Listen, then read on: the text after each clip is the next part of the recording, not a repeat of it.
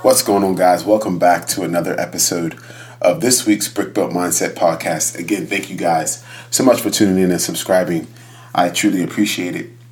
So today, guys, I want to talk about how we live in a society where it seems like we have to have the appearance of perfection, how we have to show our perfection at all times, and it has to constantly be on display. And we see all these snippets and stories of others showing their insight to their lives, and it seems like we're watching a highlight reel of perfection, whether they're taking trips, getting a new job, just having all the fun in the world. There's no financial issues, there's no setbacks, and it seems like these people who are sharing these stories have no struggle, they have no anxiety, they have no doubt, they have no depression. And if you're somebody who is caught up in the loop of comparison, this can be extremely paralyzing for you. I know me, myself, I am in the world of social media content, and I am sharing and trying to influence and educate. And it seems like many influencers share what they call a day in life, and it's never captured in this day of the life when they are having a bad day or they are failing or losing.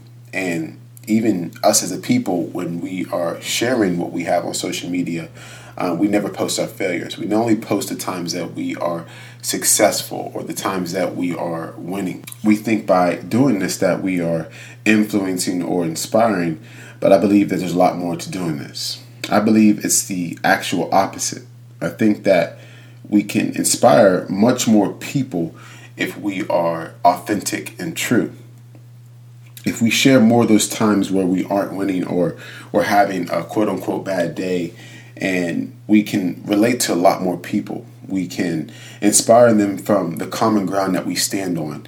We can share more of our setbacks, or we can show them more of our scars and our losses, and let them know that it's okay to be imperfect. It's okay to have financial setback. It's okay that you didn't get that job or things aren't quite going your way. It's okay to not be perfect.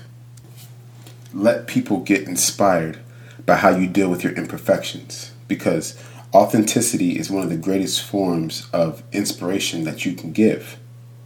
So today, I want you to try being everything that you are, and watch how many people can relate to you, or watch how many people you can reach and inspire.